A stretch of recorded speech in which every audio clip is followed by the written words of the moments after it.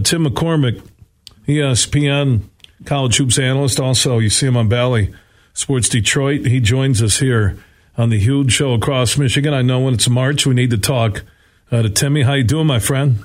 Oh, it's great to talk to you. First day of March, everything gets serious now, right? Yeah, Michigan State both have found different ways to resurrect seasons. It seems like through a game or a week this year where both teams look like dog meat. State looked in disarray, and they find a way to post quality wins. And then Juwan Howard a month ago, hey, he's going to be on the hot seat next year. His son was just jacking up way too many shots, and since he went out of the lineup, they found a rotation. They adjusted minutes, including Williams, and they're really playing good basketball. They are, and I think the same scenario, maybe not as grave as right now, but last year there was a lot of talk going into the Big Ten tournament. Would Michigan make it? And they did, and amazingly became only the sixth school ever to play in 5 straight Sweet 16. And so I'm not going to write them off. And I think that Illinois is a team that I don't fear at all. They have been very erratic lately. They've lost 3 of their last 5, including Ohio State. The big question is that the defense did improve the last 3 games. And Jet can play good defense. I actually thought his best defensive game of the year was against Michigan State before he was injured. And so he's got to come in there tomorrow and play better defense for sure. Tim McCormick joining us on the Meyer guest line. When you look at Michigan right now, do you agree with me if they split their last 2, both on the road, Illinois, Indiana, they would be 12-8 in the Big Ten, probably somewhere near 2nd and 3rd. And I don't think it will matter what they do in the Big Ten tournament. I think they'll get into the NCAA tourney. Yeah, when they were destroyed by Penn State on the road and were 11-10, I said at that point, if they get to 19 wins, they will have had lots of quality wins against the league competition. I thought that they would make it then. So it still looks like if they split, I think that they still better win their first game in the Big Ten because you don't want to lose to a weak opponent when everything is on the line. But I still think 19 is the number. What about Michigan State? Nice win last night. Monster second half. Izzo has a team. Different guys are stepping up at different times in different games.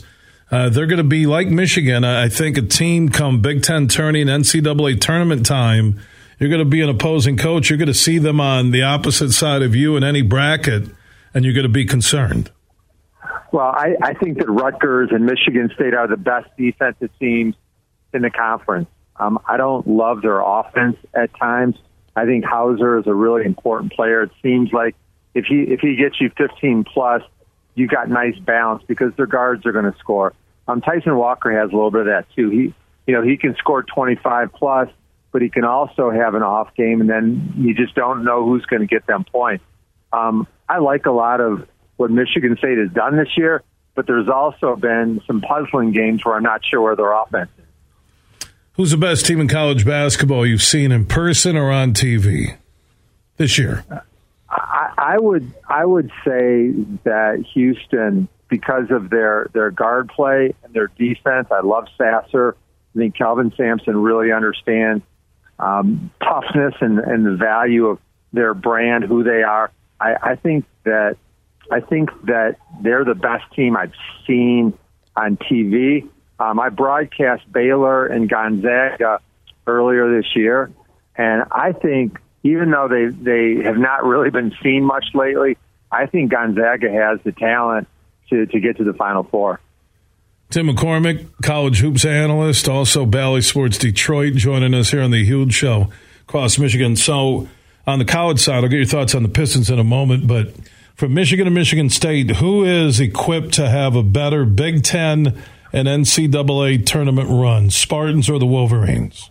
Michigan, and the reason I say that, I think they're comparable. They're pretty good teams that have some significant flaws, but Michigan just has to play with hunger to get to the tournament. Michigan State has already done enough work. They're comfortable. They're going to be a decent seed.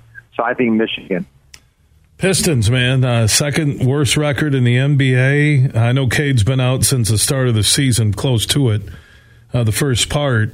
They don't play any defense. I know they have incredible young talent, and they're a young team. When you look at them, what's the future like for the Pistons?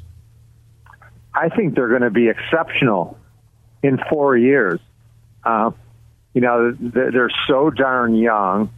They have some star power.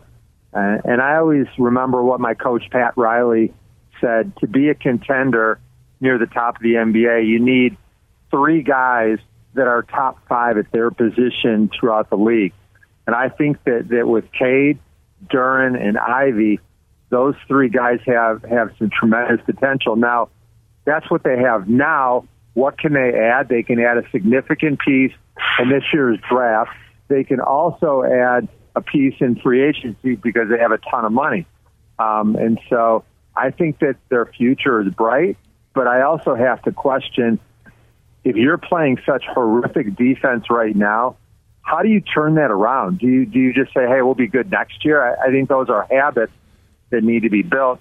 Actually, I'm in Little Caesars Arena right now. The Pistons play the Bulls tonight, and I'm watching the guys warm up.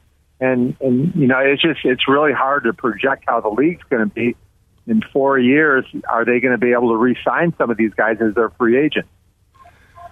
I don't understand the lack of defense, and I don't know how, if your mindset is to shoot and release and just get back and play AAU young style ball, how are you going to get better at playing defense? And when I look at bigs that they have now, and Duren and Wiseman, 2 of the best big young guys in the league, and you're starting to think, okay, Ivy, Cade in the backcourt, you look at these pieces, they're going to get a top 3, or even if they get jobbed in the draft, let's say top 5 pick somewhere there, but you're still going to be young. So at what point do you get those veterans in to help you? But also you're caught in the catch-22 that what veteran wants to come to a young team that's going to be near the bottom of the NBA? Well, they made a statement by keeping Bojan Bogdanovic. You do need some older players. Same thing with keeping Alec here. He's a really good veteran guard. And if they add somebody else next year, then you've got 3 pieces that are veterans. They can't keep getting younger and younger. Alec Burks has been around for 11 years, so he's a good vet. He plays defense. And I know that Bogdanovic is not a defender, but he plays offense the right way. He's very aggressive. He can shoot the ball. So I think they have a lot of pieces. I believe in Troy Weaver, but I think it's hard because for 3 years we've been part of this rebuild, and I know the fans want to have a chance to start seeing a team that's a contender. I don't see how all of a sudden next year that they're good enough that they can make the playoffs. There's just, you don't go from horrible to a playoff team in 1 year. That's why when you say 4 more years and they've been through the rebuild for 3 years, you're talking 7 years. I mean, that's down Alavila Lane with the Tigers, and eventually he was shown the door. Right. Well, the good news is that if I'm wrong and it's 3 years, that's positive. But there's no way that I see them all of a sudden being good. Why? Because you're competing against teams. Like, look at the makeup of the Bucks. They've got a bunch of guys that are in their 7th, 8th, 9th year. They're right in the prime. They've gone through it. They're stronger physically. They're stronger emotionally. And also, on bad teams, guys want to get their numbers. They want to shoot. They want to score because that's how they get paid. And so there's a problem where on defense, you're letting your guy get by you, and on offense, you're trying to score points and maybe passing up opponents. Passing up their teammates that may be open. So I'm not saying anybody's selfish. I'm not saying anybody's not trying on defense. It's just a product of being 21 years old and playing in the NBA, and you're having some fun and you're living your dream. Older guys want to win more, and they do the things that it takes to win.